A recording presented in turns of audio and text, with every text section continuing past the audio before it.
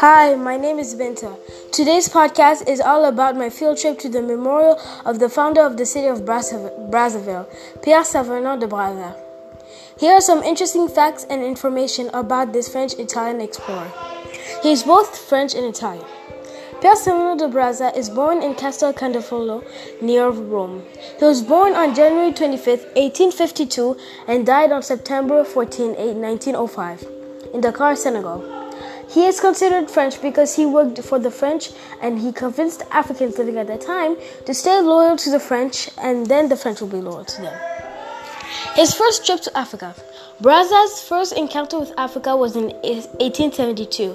His next ship was the Venus, which stopped at Gabon regularly. He was granted French citizenship in 1874 in Gabon. From Franceville to Brazzaville.